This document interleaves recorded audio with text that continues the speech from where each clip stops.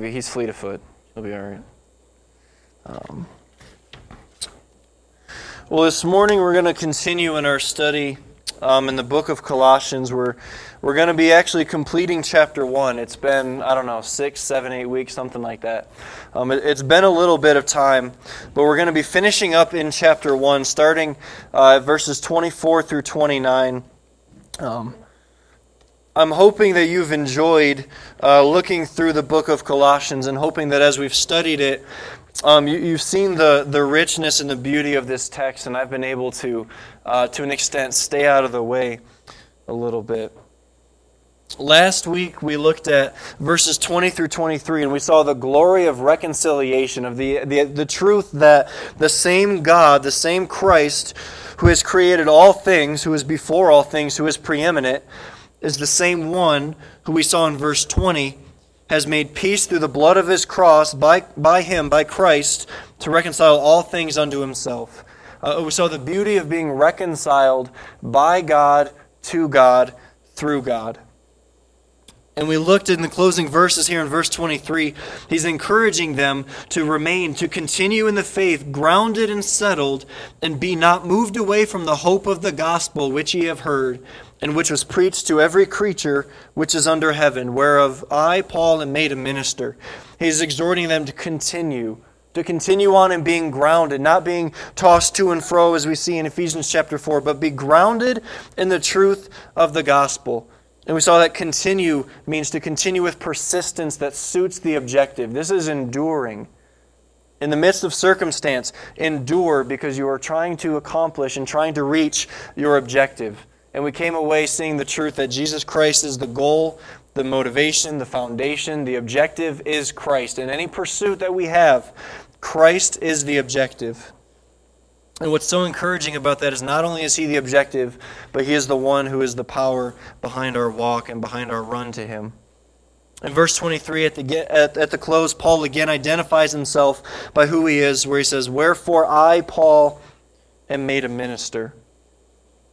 We're familiar with Paul in the way that he identifies himself to a point now that Paul doesn't always like to tell you all of his self-interest. He doesn't say, "Of where I, Paul, who am incredibly intrigued with sports or with hunting," and he doesn't go into all of these interests all of the time. That's not where he finds his identity. He doesn't find his identity in just his different relationships with people at all times. But he finds it as a minister, an apostle. He always is tying his identity to Christ, and it's incredibly encouraging. This morning, as we look at verses at the close of 23 through 29, we're going to see a lot about Paul's personal philosophy behind ministry, his own personal philosophy of ministry. Paul is somewhat of a mentor to me in some ways, in a way that I can look at him and I see his passion, I see his heart, and see all of this, and see all the things that he has shared. And for many of you, perhaps your favorite book of the Bible was penned by Paul. I absolutely love the epistles, and I love going through Colossians. I love the book of Romans, and I think it'd be hard not to absolutely love the book of Romans. But looking at Paul and seeing the way that he would carry himself, the constant example of him to reflect Christ in every circumstance, is something that has been incredibly encouraging to me personally. And so here we find him in verse 23, identifying himself as a minister of the gospel.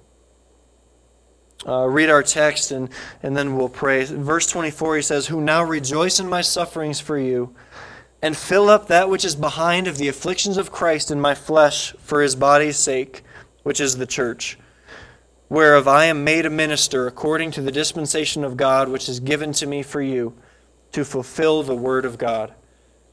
Even the mystery which hath been hid from ages and from generations, but now is made manifest to his saints, to whom God would make known what is the riches of the glory of this mystery among the Gentiles, which is Christ in you, the hope of glory, whom we preach, warning every man and teaching every man in all wisdom, that we may present every man perfect in Christ Jesus, whereunto I also labor, striving according to his working, which worketh in me mightily."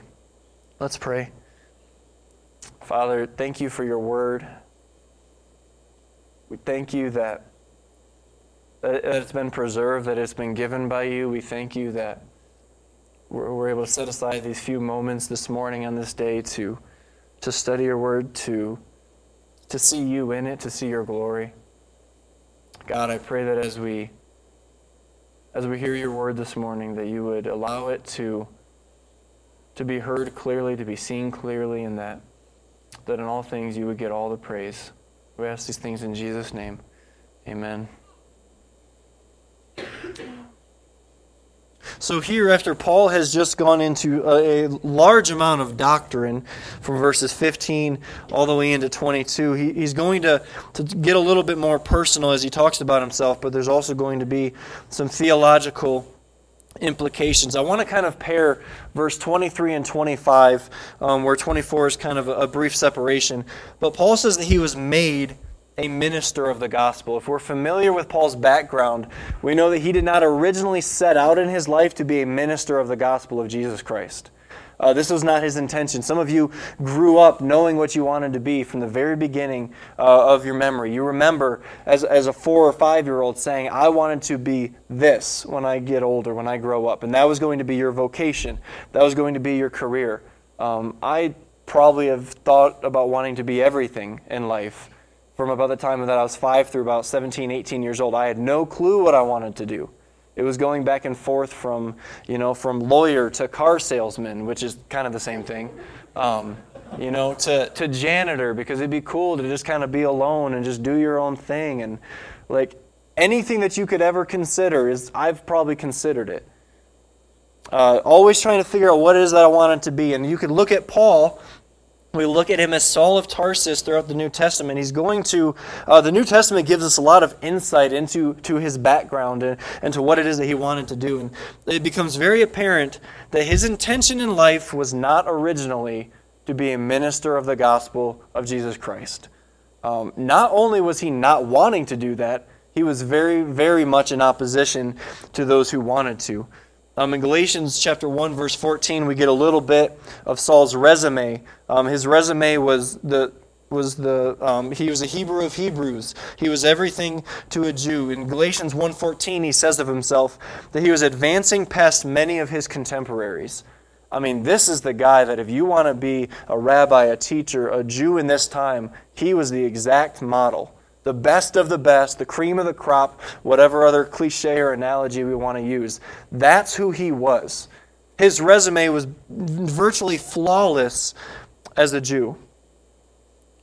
He had a great zeal in the Jewish ancestry and the teachings, and we're familiar with his being against the gospel. In Acts chapter 7, we see the story of the stoning of Stephen. We see him being stoned and killed simply for being a preacher of the word, one who is speaking truth, talking about what Christ has done, being one who would teach the gospel. And we see Saul in the background collecting and holding the robes of those who wanted to stone Stephen. I mean, can you imagine this? Seeing someone and hating a Christian so much that you are willing to step in the background and to hold the robes of those who want to throw stones to kill this man. And you're saying, hey, I know how I can help. Let me hold your robe so you can throw your stone better. There's incredible hatred, his zeal against the gospel. In Acts chapter 9, we were familiar with the Damascus Road experience, where he had just received word that he's able to go and arrest and persecute Christians. This was his life, was to go and to persecute Christians. He wasn't sitting back and simply saying, let them do their own thing. He was not a tolerant person. And I think a lot of times we can kind of think that too often things are very neutral, and he had an incredible zeal against the gospel. Take a moment and flip over to Acts chapter 26. I want to kind of look at Paul's own resume or testimony from his own words. This is as Paul is standing before King Agrippa. He's going to expound on why it is that he's doing all of these things, and he's in chains, and he's going to be outlining his own experience. And I think it's good to look at this because Paul explains it in his own words, and that's a whole lot better than anything I could do. But speaking before King Agrippa, starting in verse 9 of Acts chapter 26, says, I verily thought with myself that I ought to do many things contrary to the name of Jesus of Nazareth, which thing I also did in Jerusalem, And many of the saints did I shut up in prison, having received authority from the chief priests, and when they were put to death, I gave my voice against them. And I punished them oft in every synagogue, and compelled them to blaspheme.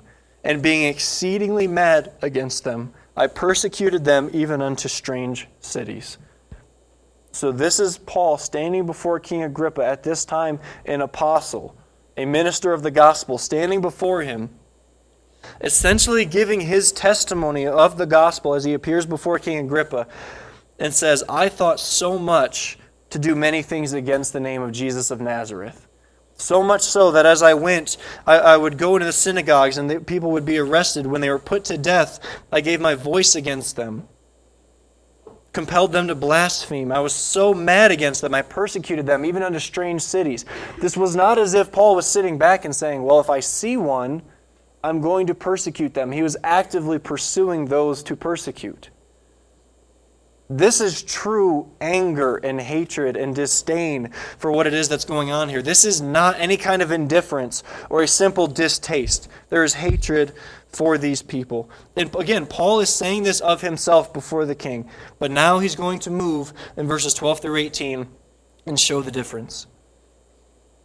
As he enters into the testimony of the Damascus Road experience, starting in verse 12, whereupon as I went to Damascus with authority and commission from the chief priests. Again, he had authority and permission to actually persecute and arrest these Christians.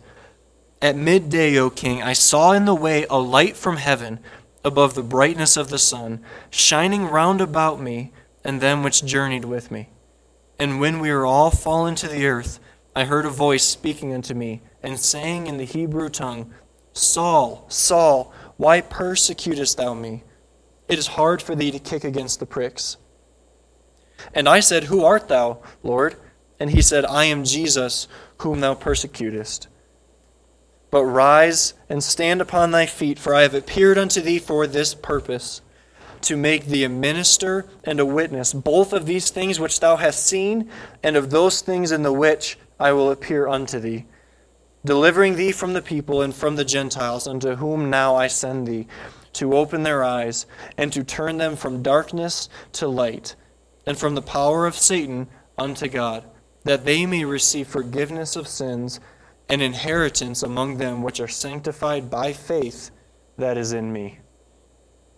This is an incredible explanation of what it is that has happened to Paul. Paul is standing before him and saying, hey, King Agrippa, I need you to understand something. I was one who went to persecute and to kill Christians. I hated Christians. I hated Christ. I hated the Lord. Everything I was doing, my life's purpose was to find them and to hurt them and afflict them. But as I went to Damascus, having this authority, I saw this light from heaven shining around me. And I heard a voice speaking unto me, saying, Saul, why do you persecute me? And he's confronted with the Lord. He's confronted with Christ. He's confronted with the truth of all of this. And here is where Christ imparts the mission for Paul's life, where he's calling him into ministry. He's making it very clear that he is going to be made a minister of the gospel. Paul did not choose to become a minister of the gospel. God is the one who chose it for him. And I love being able to see this, and we're not going to continue on all the way through the chapter, but I encourage you to read this. It's an incredible account. But it was God who has chosen Paul to be a minister. In verse 25, back in Colossians, it's made clear that Paul did not become a minister of the gospel for his own gain. He did not become one who was going to travel from town to town and to reach out to the Gentiles and to live a life that he was going to live for his own personal gain. We're familiar now with Paul's circumstances in his life. It was not all sunshine, rainbows, and lollipops. There was a lot of negativity going around then. I know today we look at what's going on with schools and different things, whether laws that are being made and restrictions, and we believe that Christians are being incredibly oppressed in a way that they never have been before. And while that may be true in a lot of circumstances in our country, look back at the accounts of the disciples. Look back at Paul's life. These are the realities that we see biblically are not always actually present here in America, and we are incredibly blessed for that. Incredibly blessed. But when we see suffering and persecution in the way of Christians being in chains, beaten, killed, these are very present realities in so many other countries in the world. But what happens is we don't see those on the news because there's no political gain for it. It's not going to be as common. There's a pastor I just saw in Turkey that's arrested and is going to be in prison for essentially the rest of his life simply for being a Christian. These are very present realities that are going on. Paul was not becoming a minister for his own personal gain. He was going to be a preacher. He was going to be all of these things because it is what God had asked him, called him, and required of him, not for himself. Now think today about how many people get into ministry or feel called to be pastors because there's a personal gain for it. You know, there's a common joke that you should be a pastor. It's an easy job. You only have to work half a day a week, right? You guys can laugh at that. It's okay. I don't feel personal about it. Right? It's a misconception. It's all you have to do is you get up, you speak for a little bit, and then you collect the paycheck the rest of the week. There's nothing else you have to do. Oh, it's going to be an easy life. Everyone's going to love you. It's going to be easy to deal with people. And so commonly, there's so many that get into it and say, man, I really like speaking in front of people, and you know, I believe some Christian things, so I think I might be a pastor because I like to speak. And so often, it's incredibly misunderstood. There are a lot of ministers of the gospel that would call themselves that are ministering for their own self-gain. And I don't need to recount all the different examples that we've covered previously. Just because a pastor is on TV does not make them a heretic. I want to clarify that quickly. But again, we must be discerning in what it is. But we've all heard so many of the stories. Paul makes it clear that his becoming a minister was not for his own gain, but in verse 25, for his glory to be sent forth, according to the dispensation of God which is given to me for you, to fulfill the word of God. He is becoming a minister to fulfill the word of God, not to get his own interests out of the way, but to fulfill the word of God. Listen to what Paul says about his call to preach the gospel of Christ in 1 Corinthians. In chapter 9, verse 16 and 17, he says, for though I preach the gospel, I have nothing to glory of.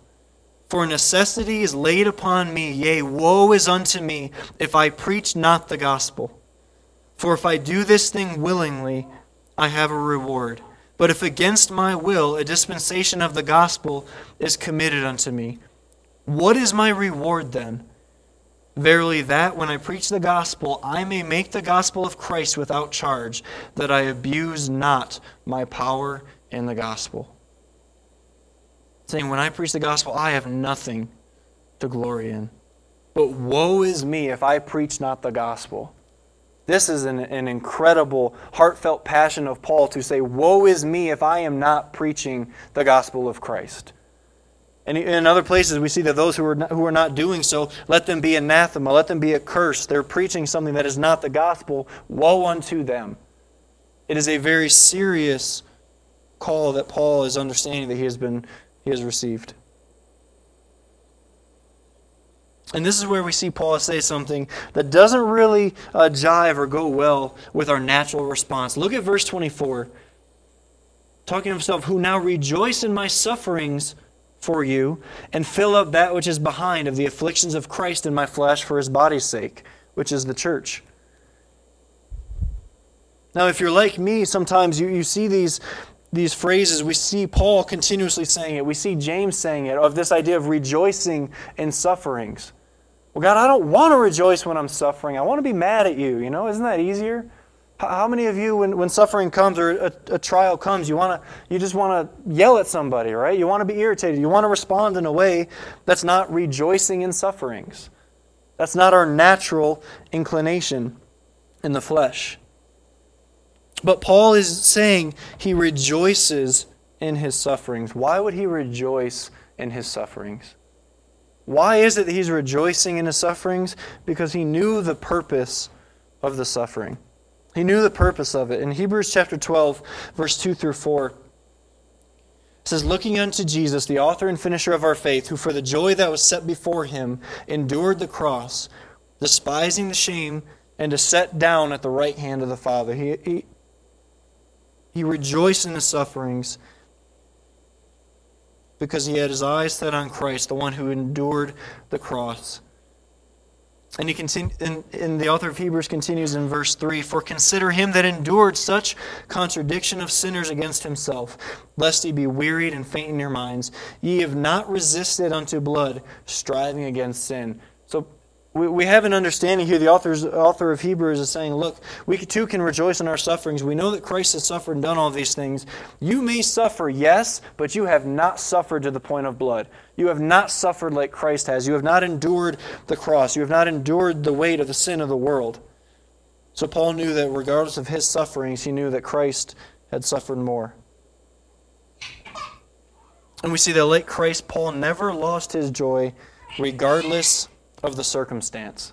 Have you noticed that? Paul didn't ever lose his joy, and he was in some horrible circumstances. But he continued to talk about the joy of Christ, the joy that God had given to him. Paul was also a very humble person. Joy is generated by this humility. It's produced by the humility. Those who are incredibly proud are usually not very joyful individuals. In our pride, we tend to believe that we deserve things, right? Well, I deserve this, so if a good circumstance comes across my way, well, I earned it, I deserved it, so that's fair. When a bad circumstance comes across to a proud person, well, this is not fair. I don't deserve to be dealing with this. This shouldn't be this way. Paul never loses his joy even in the midst of suffering. And this is something that, if maybe it's just me, but every time I see the example of those rejoicing in their sufferings, it causes me to go back and say, do I rejoice in my sufferings? It's such a prevalent theme in the Bible of rejoicing in sufferings, but yet usually the first instinct is, that's not fair. The humanity says that's not fair. You should be mad. You deserve these good things. Paul had his joy because he understood the root of his joy. He understood all that was true, that he is absolutely deserving of nothing. Paul understood all he deserved was death. He deserved punishment, but yet what he has received instead is Christ. He received Christ, the hope of glory.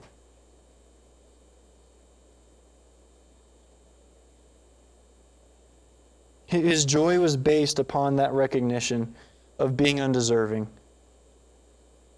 And it's an incredible example that Paul is showing forth through the Spirit here of understanding that he can rejoice in his sufferings because of what Christ has done, because of who he is in Christ, because of all of these things. Joy is something that can often be disregarded in conversations in church. We talk a lot about so many things, and if you've ever done a word study in joy, biblically, you are going to find a whole lot talking about joy. The joy that we have in our salvation. The words rejoicing. So many of the songs that we're singing, it's rejoicing in the Lord, rejoicing in all of these things. We should not be a seemingly cold or depressed people as Christians. We should be a joyful people, filled with joy. I'm horrible at conveying that joy. I'm not a big smiley person. My wife's laughing at me because she's like, yeah, you could smile a little more. I'm happy, I just don't know how to show it all the time. Right? But do you have this idea? Do you have the understanding? Have you truly experienced the joy that Christ gives? The joy of your salvation, that you are absolutely deserving of death, of sin, of punishment, of all of these things. But yet, because of the love of Christ, there is a blessed assurance in the songs that we're singing. We rejoice upon our salvation. We rejoice in the beauty of the grace that we have received. Joy.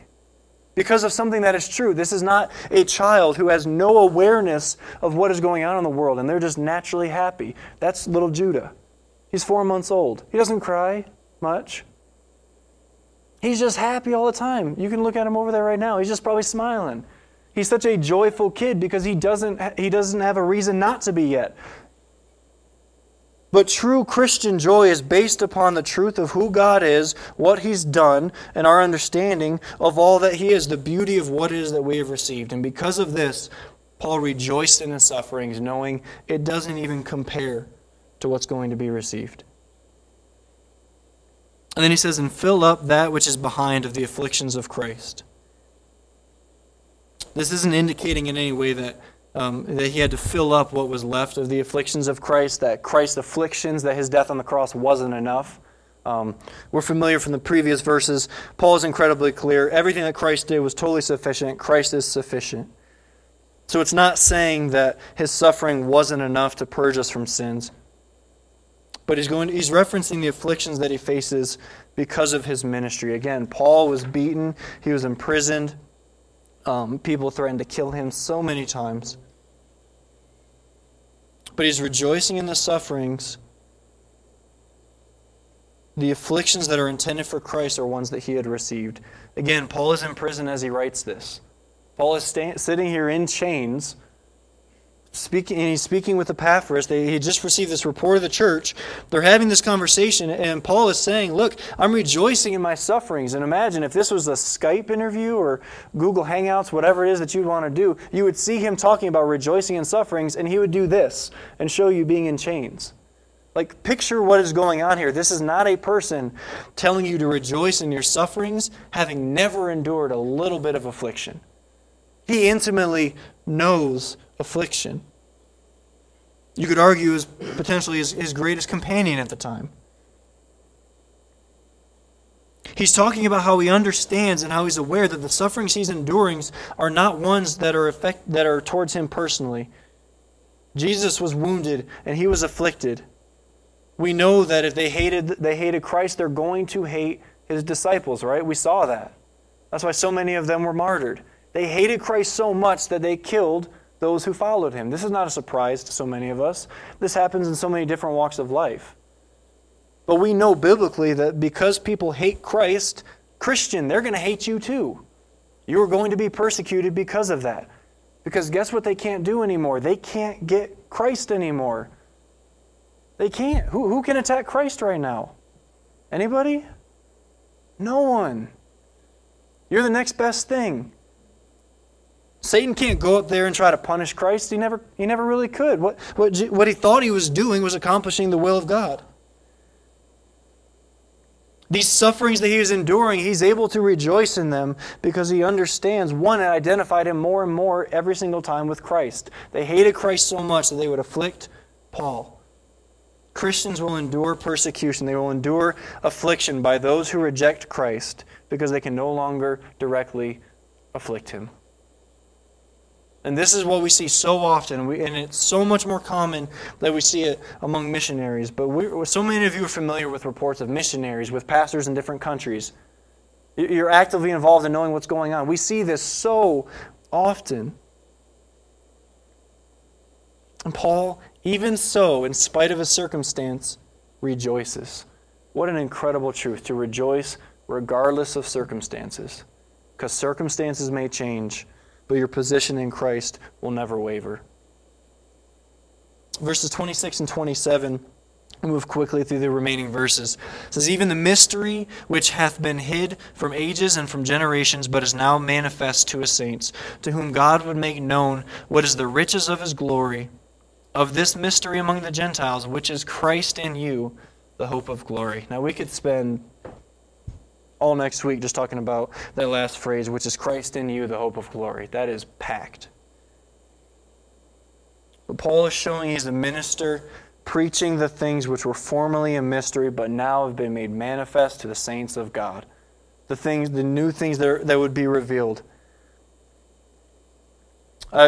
I continue to be astounded and thankful, and again, this is one of the causes for rejoicing, but rejoicing that I was born and I live under the new covenant. I think we should all be rejoicing in that. But I look at those in the Old Testament, I look at the Pharisees, and I look at all these different interactions, and I constantly am asking the question, man, why couldn't they just see it? Like, why didn't they understand? They memorized everything. They knew it all. Why couldn't they see it? That doesn't seem fair. They knew so much more. These Pharisees who had memorized the entire Old Testament, they know so much more about the Old Testament than nearly any of us ever would have, based on their memorization, and yet they couldn't understand. They couldn't see it. They couldn't grasp it. Why is that? Well, it's because God hadn't revealed it to them. And here we're seeing this incredible thing that The mystery which was hid from ages and from generations is now made manifest to his saints. What an incredible gift that we have of having the complete and total Word of God, of having the New Testament, having this revelation, having the mysteries revealed to us. Because I get caught every now and then thinking it's always been this way. It's not the case. Not everyone has always had the complete and total Word, and it's something that so quickly we're willing to set aside. He's talking here about the New Testament truth, this new understanding. The mysteries which were hid in previous generations are now made manifest to his saints. This is the incarnate Christ, the unity of Jew and Gentile. Again, this was not something that was going to be happening. The idea of the church.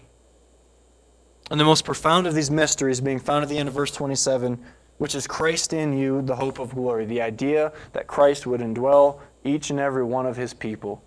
Completely a mystery being revealed.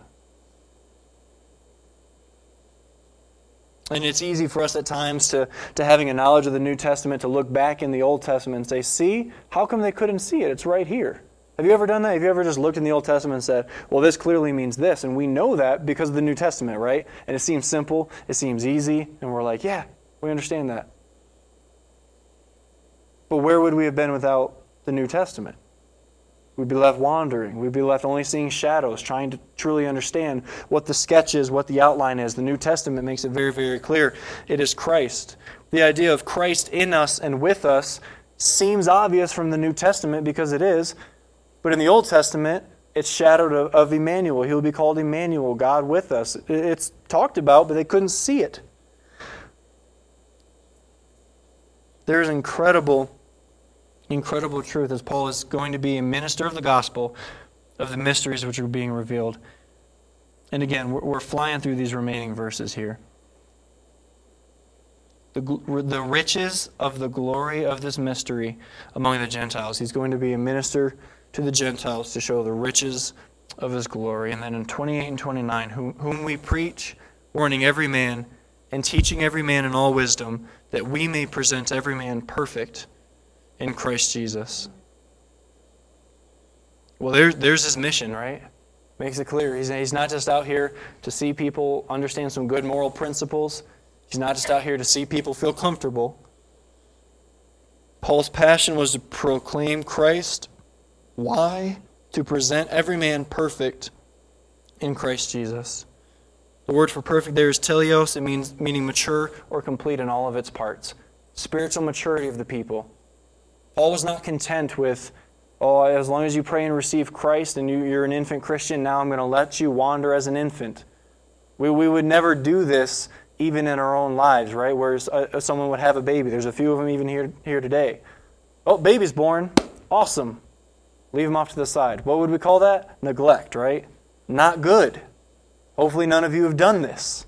There's a lot more of you should have said, that's not good. You nurture it. You do the things that it takes that requires the maturity. The goal for Paul in his ministry was not just infant Christians, but spiritual maturity. His goal was to present mature believers in Christ. It was not enough for Paul to say, as long as you know who Christ is on a very general sense, that's okay. His goal was so much more than that. It was maturity. And this is why God makes it very, very clear about sanctification. God is not content with you just simply knowing as much about Him the day you are saved as the day that you die. He continues to grow and mature His people. This is why God has given gifts to His church, for the edification, the building up, the maturing of the body. It's not for self-gain. This is not something where we receive gifts from the Lord for His church and we decide to wield it for our own personal benefit. To grow the church, to grow one another, to produce maturity among His people.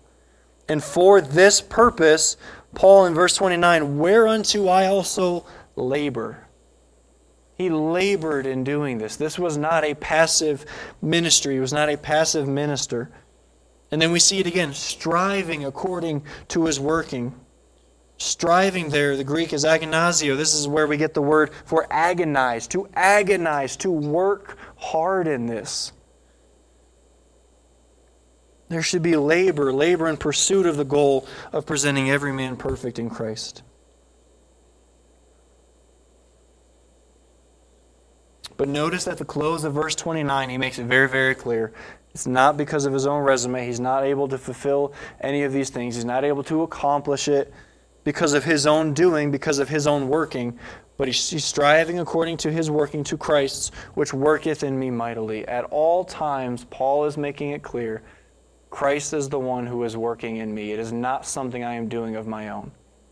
And this is the most crucial part, is that you don't see Paul taking credit for success of his ministry. You don't see Paul taking credit and saying, look at how great I am for being able to accomplish all of these things in and of myself. He says, yeah, look at my resume. It's dung. It's worthless. It's nothing. If I'm preaching anything outside of the gospel, what are we doing? It's blasphemy. Let him be anathema. Let him be accursed. It's rubbish. Every single bit of it. Worthless stuff. There's no point in doing anything apart from Christ. So he's laboring. He's striving. He's rejoicing in his labor. Rejoicing in his striving, in his suffering. Because again, he's continuing on with the objective in mind. Presenting mature believers in Christ. Growing others in spiritual maturity. Helping others to see the mysteries which have been made known to the saints, which is Christ in you, the hope of glory. This is the message that Paul brought forth. You might say, well, yeah, I can't be like Paul. I'm not an apostle. Or, well, I'm not a pastor. I'm not a minister. How am I going to be able to do any of this? Do you have the message of the gospel? Do you know it? Do you love it? Do you believe it? Do you know what it is? Then you're called to be a minister of the gospel. You're called to be able to go and to share this with other people, to help present others mature in Christ. To labor, to strive in doing so. Labor, strive in your studies. Men, study the Bible. Study it. It's really easy to sit back and say, well, I know enough. I can rely upon what I remember back in Sunday school. You know, that'll be enough for me. That's what I know of the Bible. Get your Bible out. Study it. Strive. Labor in it. Don't just do a passing reading. Seek to understand, to learn, to know, to strive, and to labor. And again, it's clear, and I would hope it goes without saying, but not every person is going to be a pastor or work in any form of vocational ministry, and that's not something I'm going to ever encourage either. But in any circumstance you are in, whether it's the workplace, the school, wherever you find yourself, you can labor for the gospel. You can labor in doing these things. You can labor in helping present Christ and presenting those to present people perfect in Christ Jesus. Wherever God has placed you is your mission field. It's your area of ministry. And I love seeing Paul's passion for ministry, simply setting you on the guiding point to present those mature in Christ, to see Christ the hope of glory, laboring because of the work that Christ is doing in him mightily, and in all circumstances, in verse 24, rejoicing in his sufferings. Yeah, there's going to be bumps in the road. There's going to be hard times. Rejoice in your sufferings. God is doing a great work. He continues to do things. He's not sitting back watching the world turn. And I'm incredibly encouraged when we look at this and seeing the true concept of joy, which at times I can often forget, to continue to return with joy for what it is that we've received. Rejoicing because we know what we deserve and we know what we've received, and they are not the same thing. From receiving his mercy and his grace as opposed to his wrath and his judgment. What an incredible cause for us to rejoice, church. What an incredible cause for us to rejoice. This joy is not found in circumstance, but in the promises of Christ. And again, we've already seen it be accomplished. We know it's already been done. We know it's sure to come. And that the trials of this life are nothing compared to the glory that's going to be received. And just in those times where we fail to rejoice, take a moment to look and to reflect upon what it's going to be that day where you see Jesus face to face, seeing him shining in all of his brightness, all of his glory, all of his majesty. You do that, it's going to be hard to come away without rejoicing, keeping all in perspective, seeing him for who he is. And I'm incredibly thankful for that. Let's pray. Father, we rejoice in you. Thank you for the joy that you've given to us, the joy that is not produced simply in our minds, not a joy that needs to be manufactured, that needs to be conjured up in any way, but the joy that is rooted in the heart of every Christian, the joy that comes with receiving your Son, the atonement for our sins, the one who died as a substitution for us, taking our punishment and returning back with us grace and mercy and redemption. God, I pray that as your church and as your body, that we would be a people of joy, that those who would look upon us would see the joy that we have in you, that we would rejoice in all that you've given to us, because, God, we are the ones who hold the true message and the meaning of joy. All joy, true joy, comes from you.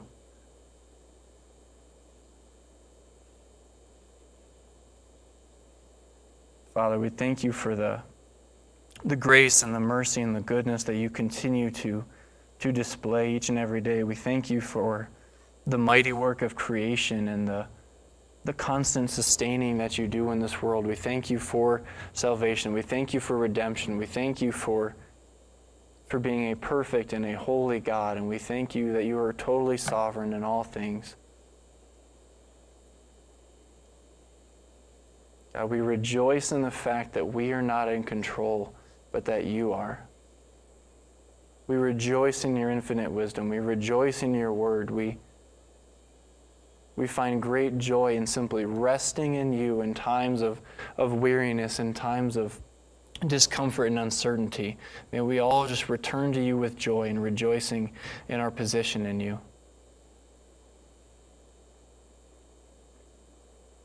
God, we thank you that you have given us joy, and that we're able to experience that. We're able to share in that, not only with you, but with one another. We're able to share our joy with another and to be able to rejoice over those who come to Christ, rejoice over a person who has come to a greater understanding of you, to be able to rejoice in healing, to be able to even rejoice in suffering.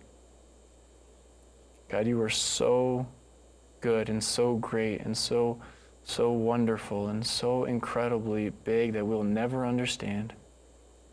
And we look forward to that day of seeing you face to face, our faith becoming sight, looking upon you in all of your glory and rejoicing in the truth of who you are. Father, we look forward to that day, and we honor and praise you this morning. It's in Jesus' name. Amen.